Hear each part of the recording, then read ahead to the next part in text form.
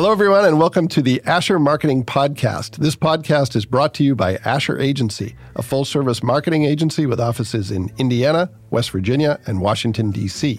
For nearly 50 years, Asher has helped our clients tell their stories, reach customers and prospects, and stand out from the crowd.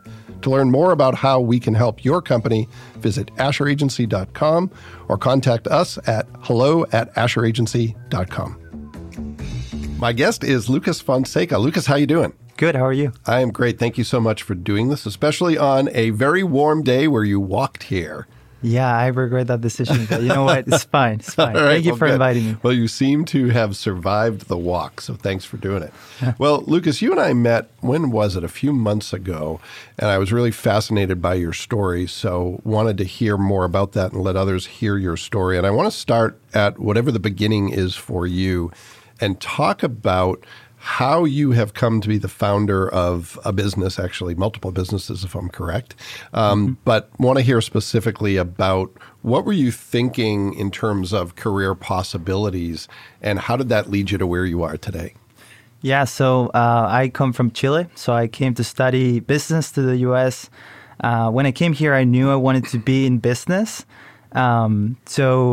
Yeah, I started my first business when I was a sophomore in college, and that's when I founded Language Matters. Of course, as you said, I also founded other businesses. I helped my brother start a business that he runs now.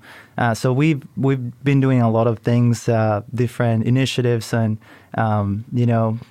it's been great. So what was the question again? So in terms of, I think you answered it really well, but I want to dig into one thing. So how did you end up, you were a student at Grace College, correct? Yeah, that's right. So how did you end up from Chile to Grace College? How did you end up choosing Warsaw, Indiana, of all places, or Winona Lake, Indiana? Yeah, a lot of people ask me that question. So I was actually looking for scholarship to come here to play tennis. Okay. And I'm from a medium-sized city back home, so I was looking for a place that would be similar. Yeah. But then I realized that a lot of the smaller colleges that were offering scholarships to us were smaller. And I also have a twin brother, by the way, so I came with them to study it. And so we got a lot of different offers for different scholarships. Yeah. But we ended up deciding for Grace College because it gave the most scholarship to both my brother and I. And then we had no idea where we were coming. Actually, it's really funny because we were on the plane about to land, and Arturo and I, my brother and I, looked out the window and we're like, oh, where are we going? Where are we? And so we asked someone at the plane, are we at the right place? We're coming to Grace College, Warsaw. And they said, the person told us, oh, yeah. So we're like 40 minutes away from Warsaw, and that's where that college is. And we were looking at each other and saying, there is nothing here. We only could see cornfields. So this is the Fort Wayne Airport? Right. Yeah, for many of the people listening to this will know that the Fort Wayne Airport's in a pretty rural part of Allen County. But, Fort Wayne is the second largest city in Indiana. Not a big city, but a city nonetheless. And you don't see the skyline when you land at the airport. It's still a good distance away. So had you ever been to Indiana prior to, wow? No. So I was in Florida before, so very different. Yeah. But I actually didn't have much experience in the U.S. and nothing. I've never been in Indiana, so. Yeah, okay. So, and that's, at least you had your brother with you. That's great. And great that you were able to have that experience with him. Absolutely. And he's actually working in Warsaw now for one of the biomedical companies, correct? Yes, so he's at Zimmer Biomed, but he also runs one of our businesses on the side. So excellent. He moved to Fort Wayne recently. Oh, really? Okay. I got to move to Fort Wayne. All right. So can you identify anything that sort of sparked that interest in entrepreneurship? Was there anything growing up that made you say, I want to be a business founder someday, or did it just happen kind of organically? Yeah, no, we actually grew up in a family where a lot of our family members own businesses and they're very entrepreneurial. Yeah. So I remember from a young age waking up and seeing my dad hustling from very early in the morning. Yeah. And I grew up thinking I really want to do that because I was able to see the independence that he had. Yep.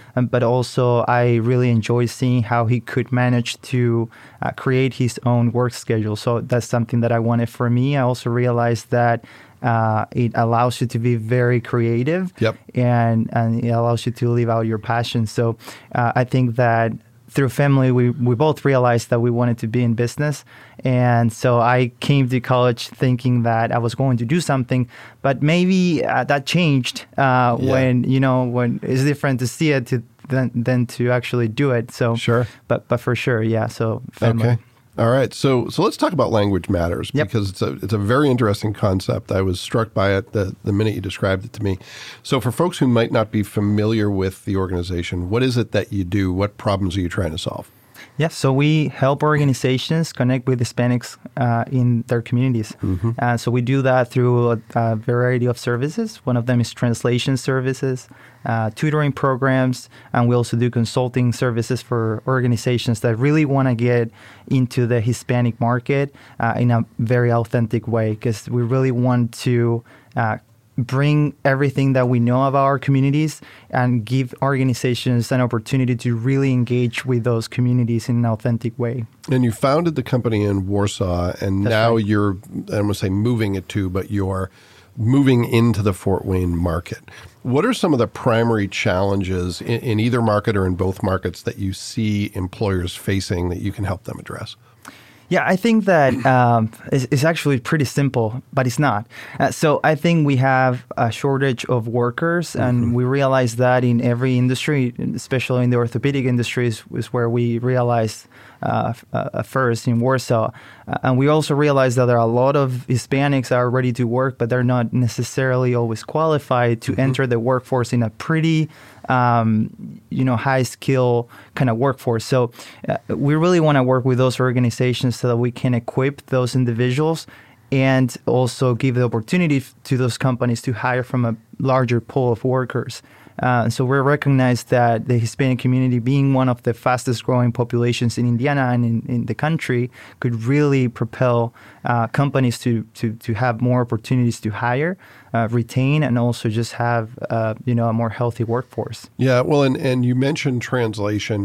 Language is Right. sometimes a barrier, but there's other barriers as well, Exactly. cultural barriers. What are some of the primary things you think are maybe the greatest opportunities for employers to maybe look at these prospective employees differently and bring them into their company in a way where they're going to feel welcome and be productive? Yeah, I think that companies have an opportunity to open up their culture to be ready to create infrastructures to receive these workers is way more than just having a paper translated. I think that's what most people think it is about, but Yeah. it's actually way broader than that. So I'm glad that you're mentioning that, because when we prepare an organization to receive Hispanics, for example, there are a lot of things that have to happen for that to be efficient and effective. And when you really are able to get to that point, your organization benefits from many different ways and not just having things in Spanish. Sure. But you begin understanding more customers that might come from that market, and is an opportunity to kind of set your organization up for being a very Hispanic friendly, for example, organization. So it helps at every level, at the consumer, kind of facing the consumer level, but also internally. So the way I see it is one of our biggest strengths at Language Matters is we try to have people from different cultures in our team. Yeah. And that's our biggest strength, because we have a lot of people that sit at the table and they all contribute and they have different viewpoints, and it allows us to really make more informed decisions. And we take the best out of every person's, everybody's perspective. Yeah, that's great. Well, let's talk a little bit about your team. Talk about how big is the team, and then talk about some of the folks on the team, the roles they play, and what your role is, and kind of leading the organization forward. Yeah, so we have, I always get this wrong, but we have about 10 people on the team. We have a person that works closely with me. She's my assistant, and she really does.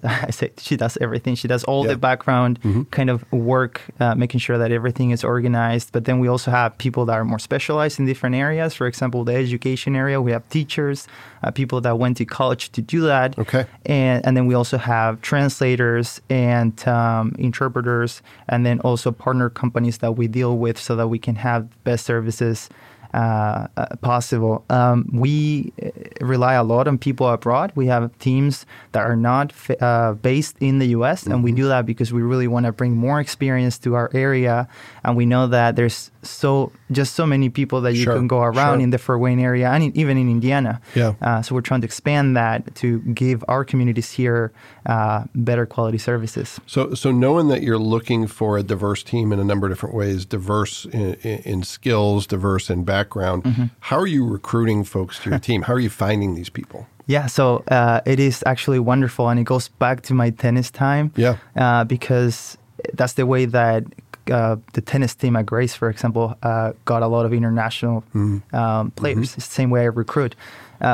When you hire someone from one country, they happen to have friends and qualified people like them. And so we create this sort of network that allow us to have very good conversations with very qualified people. It doesn't always work, but we really have an outlet to gain a broader network by working with people abroad, but also by, not just being in Fort Wayne or not just being in Warsaw, but expanding that network to, the county, the region, and the state.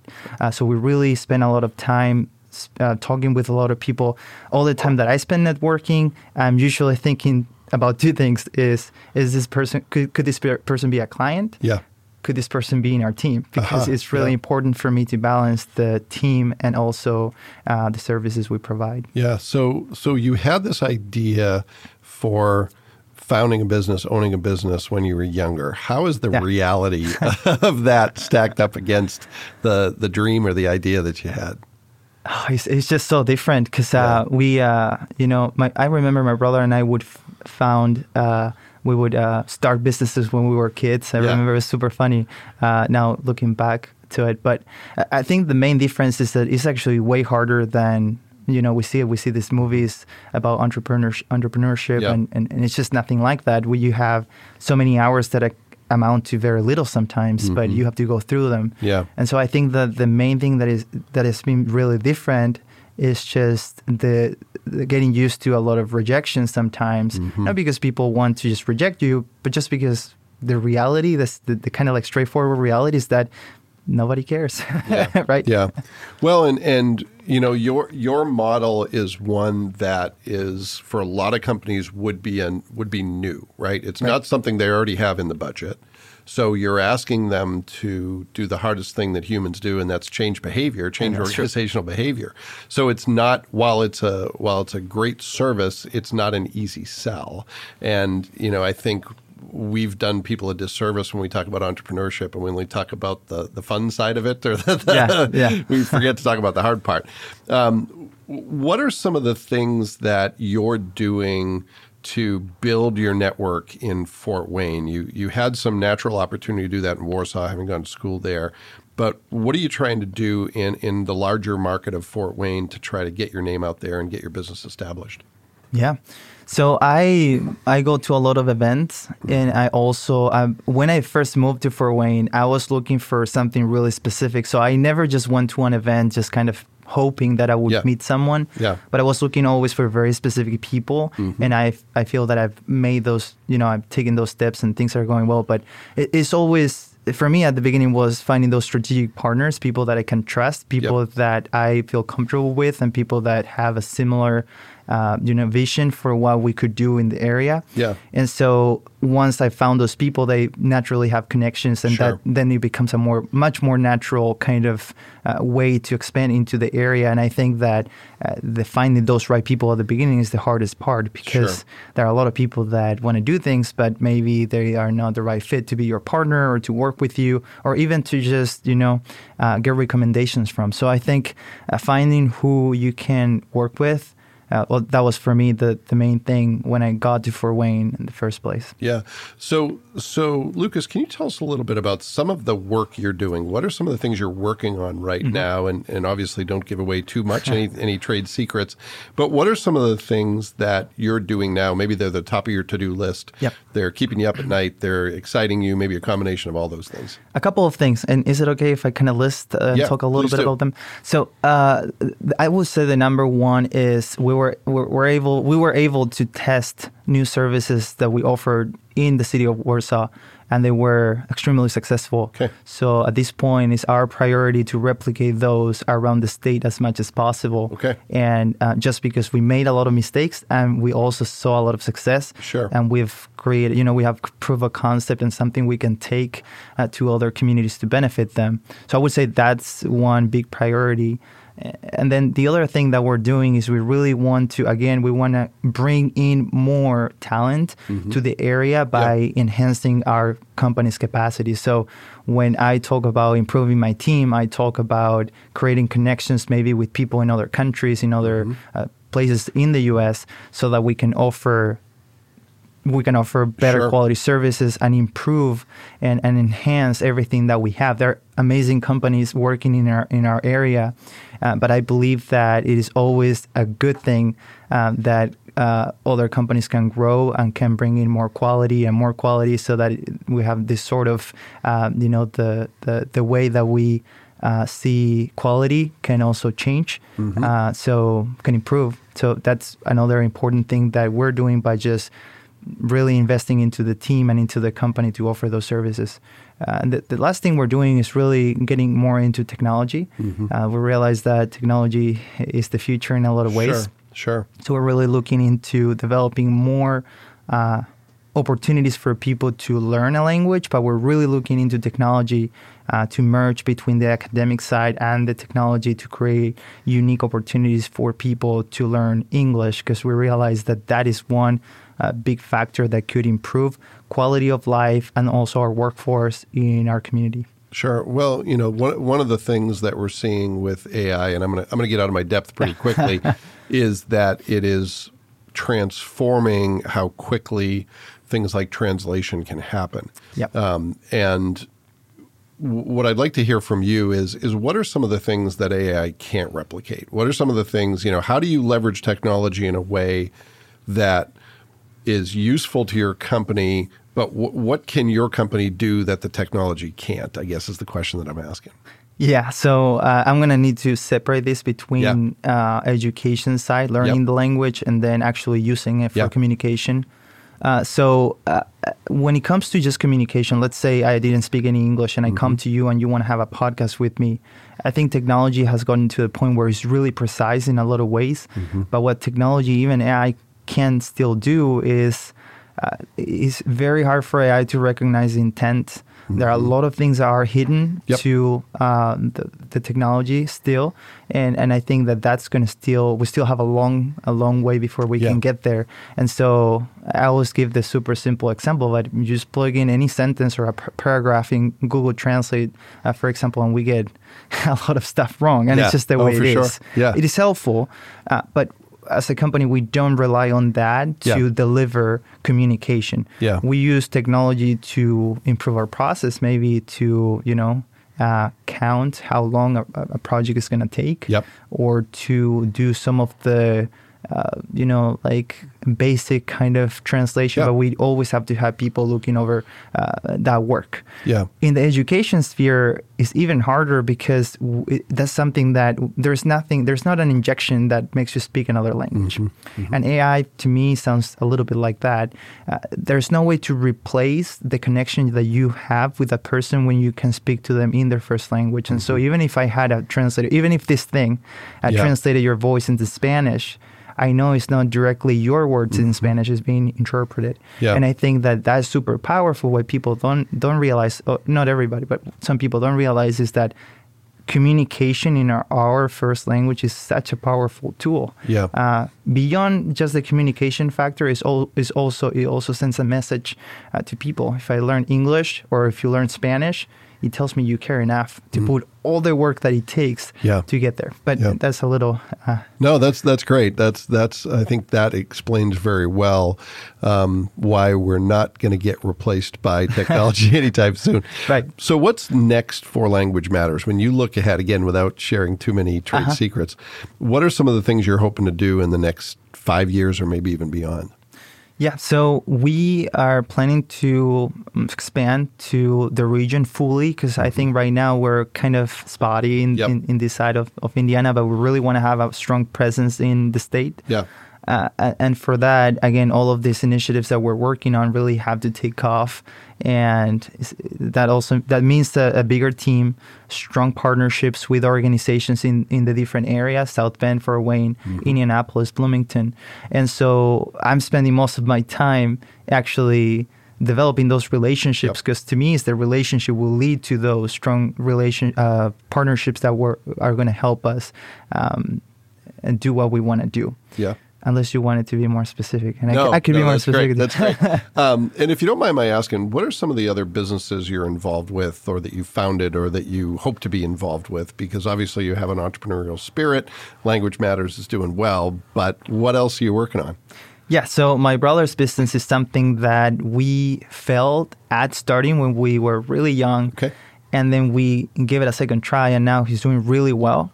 He recruits students to come to college in the U.S. Okay. And that is going really well. We're really excited about it. We get to participate because a lot of the students that come need to learn English. Sure. And so it kind of makes sense. Yeah. Really excited about that. I help when I can. Language Matters takes up most of my time. Sounds like it's a pretty big undertaking, yeah. But there are all the other initiatives. We have a nonprofit, which is a thrift, is like a pop-up thrift store, and we actually use all the proceeds to give scholarships to students that want to come to the U.S. Oh, that's excellent. So that's fun to do.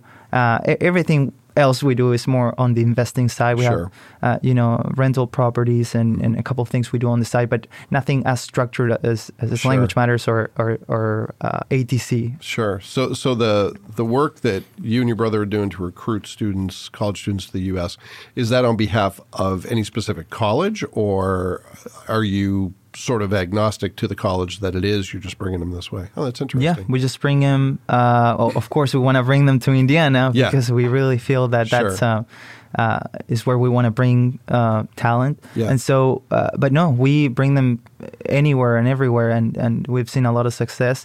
We still think that there is a lot of work to be done, especially to make the information more accessible to people in other countries, because a lot of times we have great individuals that could come, but the lack of information prevents them from actually coming here. Sure. But we just, I think, we just brought a couple of students to the Fort Wayne area, I think last year. So we're definitely looking to do that more. Well, and that concentration on Indiana makes sense because you and your brother can tell the story firsthand of landing in the cornfield and saying, where are we? So you can empathize. All right. Well, I want to pivot to some more quick hit questions, if you don't mind. You've founded businesses at a very young age, I might say, and you've probably learned some things along the way. But what would you say is your best advice to someone who's looking to start a career about finding a path that's fulfilling and where you can have some success? What's your best career advice? I would say that there's so many, but I think I'll say a couple. I'll say one of them is to really realize the importance of having a network. I think a lot of people when I started young, I didn't realize how actually having those relationships could change my business and my career, and it really has done it. So I would say worry about and care for that network from a very early age. Yep. And then also, I talk about this with my brother too, with Arturo, and I think actually I responded with that question. A lot of people don't know what comes first, the big contract or the experience. How can you get to the big contract and the important work without the experience, and how can you get to experience without the important work is so hard. Well, I would say my biggest advice for people that either want to get into business or a marketing role, something like this, would be to always give 110 because when you don't have experience, that's the way that you can make up the fact that you don't have the experience and you provide work at a level that nobody's expecting. And then when you have the contract and you have the experience, you continue doing that. Sure. And I think that people sometimes think that is about getting a big deal and then doing the work and being done. But I see it as you get used to giving 110, and then you start giving 120, and then you actually just get used to the discipline and the hard work that you have to put out in order to get business. So I see it as as I progress in my career as a business owner, things get harder just because I'm willing and I want to put in more effort. Yeah, well, it sounds like you're raising the bar for yourself as Exactly. you go. And while that's difficult, the much more difficult path is failure and not doing Right. that and being, outcompeted by others. So it sounds like you're on the right side of that, even if some days it may feel like you need a break. Yeah. All right, second quick hit question. And this can be about the work you do in general. It can be about entrepreneurship. It can be specifically about the work that Language Matters does. What's one myth or misconception about that work that you want to clear up, or maybe something that's underappreciated that you want to kind of shine a light on? Yeah, I'm so sorry that I'm kind of responding this kind of long, but I love this question too. Totally fine. Big misconception about business owners or entrepreneurs of small businesses is that you start big. I think that unless you raise a lot of capital, you actually start little. Yeah. And I don't actually know where people think that, how and why people think that you can start with this huge salary. Yeah. But to me, it's always been about, I want to have this role and this job and do the things that I do. And that's my biggest payout. Of course, I have to live. Sure. So I had to be logical about it. But I think that's a big misconception, is that you start making a lot. And it actually takes so much effort to get to the point where you feel more comfortable. Yeah. A lot of people are just, maybe they shouldn't begin as business owners. Sure. Well, I think there's a couple, reasons why people may think that. Number one, they want it to be easy. Right. And number two is that we are very much a quick fix society. Right. And, I'm going to start this business and I'm going to be a millionaire. That doesn't happen very often, especially, in your case. One of the things that I admire is you actually have employees. So, if you, and you know this better than I ever will, but you have to pay those employees before you pay yourself. You got to pay your bills before you pay yourself. So, if you're looking for a quick path to a lucrative salary, entrepreneurship may not be it. Exactly. And I would love to mention one thing is that even Language Matters, that is always done well. I never did the business thinking that something could go wrong. And someone asked me once, Lucas, how can you go and do things and kind of no worry about what could happen? And I told them, I never thought that you're right. Yeah. I could fail and then it could be. I was never thinking about what could have been. Yeah. I was always hopeful for what it could be. And that really kept me going. I didn't get paid through Language Matters for the first 2 years. Wow. And my first ever salary, and I say decent salary for the work that I do, started this year. So that's 4.5 years after we founded the company. So before that, it was a little harder. It was limited, but now is the first time. We actually celebrated, and my assistant sent me an email. It was super funny because she said, "Congratulations on your first real salary as our CEO." And I actually appreciated it. Sure. It took 4.5 years, and I think that's something that people don't realize. Oh, sure, it takes sure. So long. I think that's very much underappreciated. So that's really good for people to hear that, even if it's not what they want to hear. One last quick hit question about how you do your work in terms of any tools, especially someone who's really busy, right? Yeah. Tools or tips or tricks or hacks, things that you use on an ongoing basis that help you be effective, be efficient, that you think other people should know about. And it doesn't have to be a technology tool, it can be, but something that helps you do your work effectively. Yeah. So a couple of things. For me, when I started, I thought it was about this amazing software that does it all and you just rely on it. It is actually, for me personally, is anything that keeps my mind clear. That's number one. So it's funny because my wife thinks I'm a little crazy because of it, but my desk is empty. Same for me. Same for me. It has to be empty. If I have 2 things on my desk, it's like having 1,000 things on my desk. Exactly. And so I keep it empty, and I try to, my office is empty. Yeah. It's clean. Everything is in its place. Yep. I bought a big cabinet thing, and I put everything inside, and it's got doors, because before I had, just like the bookshelf, and now I said, no, everything away. Yep. So, and just to go back to why, it's just, I need to have everything I need to have a clear mind, because sometimes it's about just making that hour that I have to be at my desk 100% productive. And if I have a lot of distractions, I can. So I eliminate distractions. I automate things that I can automate through software and investment.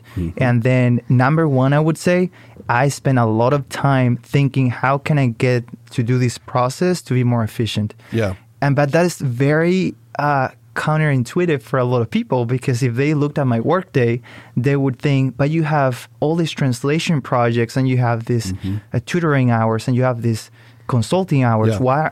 Why aren't you doing those?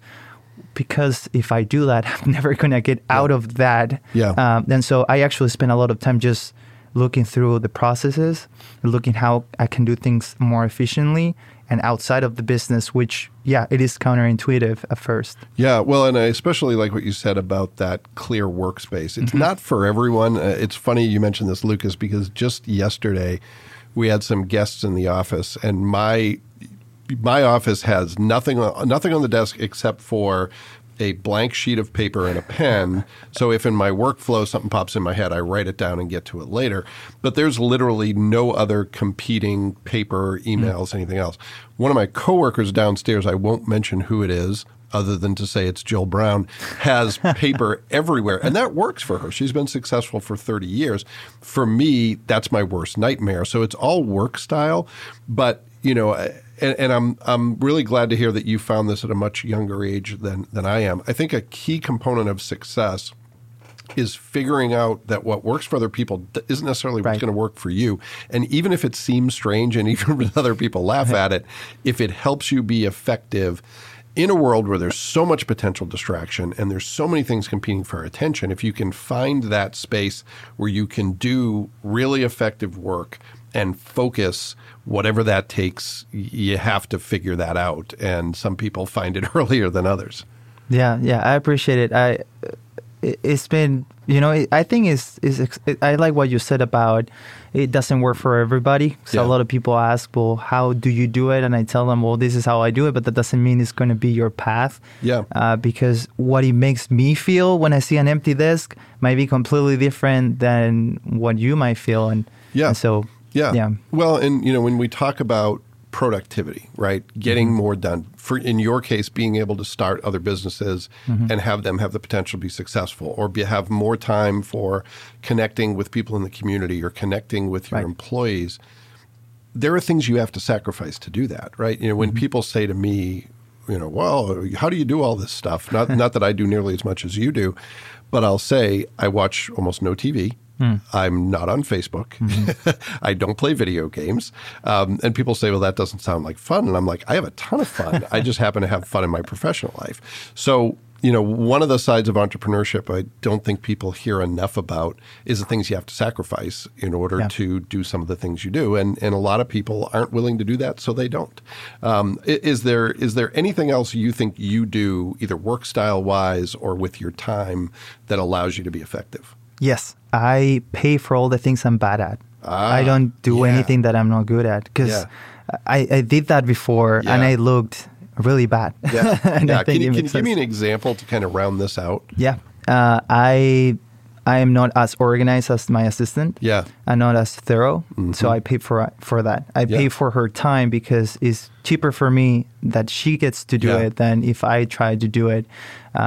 So I do that with everything. If I'm not very good at something, or if something's tedious, again, I try to also, it's not only my time, but I try to preserve my attention, my focus. Yeah. And so if I have a task that I'm good at, but maybe it's going to take half of my energy for that day, I don't do it, because I want my full energy. And so it's 2 components for me, it's time and focus. And if I have, and so for one day, for example, if I have a very important networking event and maybe a presentation or a big client that I'm pitching to, maybe that's enough. Maybe the networking event and the pitching that client is everything. That's my energy. That's my 100% of my energy. And so if there's anything else that comes up that day, I'm going to pay for that. And so my workers are going to take care of all the things that they need to clear me up so that I get to do the things that are going to really move the needle for the business. And so I think, I'm so sorry, but I think I want to mention one thing with that. It's so funny that my wife sometimes comes home and she finds me one day. I remember after pitching to a city, I did that. That was the only thing. It was a 30-minute meeting. Yeah. And she came back like for lunch and she asked me, Lucas, are you done for the day? You seem very relaxed. And I told her, I'm done. I did my full day in that one meeting. I prepared for it. I went to the meeting and now I need to look at other things, but I need to relax. And so sometimes it's not the 8 hours, 9 hours, 10 hours. It's more like the focus that you have for an important thing. Yeah, well, I love that advice. It's about managing your energy, right? You know, you could have an hour of what looks like work that takes 8 to 9 hours of your energy, but you have to manage that. And then there are days when, you know, maybe you put 10 hours in front of a computer and you can catch up. But if you overtax that, you're going to be in trouble. You know, and it's even small stuff. I tell people all the time, one of the best epiphanies I ever had, I was ironing shirts on an ironing board on a day. It was like 75 degrees and sunny, and I'm trapped inside ironing shirts and doing it poorly. You know, the shirts looked worse when I was done than when I began. And I had the epiphany. I was like, why am I doing this? What, you know, when I can send it to a dry cleaner for $2 a shirt, because I thought about it leading up to it and put it off and put it off and put it off. So there was the mental energy of, so here's something I hate doing. I have to do it. I don't want to do it. I did it. And then after it was like, why did I waste that time? So what really was, 30 minutes took 4 hours of energy. And I could have just put it in a bag, left it at the corner, and somebody could have picked it up and done it for me. And I know that's a really small example, but if you translate that to our work days, it's why sometimes people sit in front of a computer for 8 hours and feel like I didn't get anything done, but I'm exhausted because of the mental energy in that aspect. So I'm really glad you brought that up. So everybody try a clean desk and measure your productivity in terms of energy expended more than hours put in, and maybe you too can have a successful business. Absolutely, yeah. Well, Lucas, I really appreciate you joining us with everything you have going on. I appreciate your time, and thanks for telling us a little bit of your story. Yeah, thank you for inviting me. Yep, and thanks to everyone who took the time to listen to this episode of the Asher Marketing Podcast. We'll be back next time with another great guest, and we hope you'll join us then.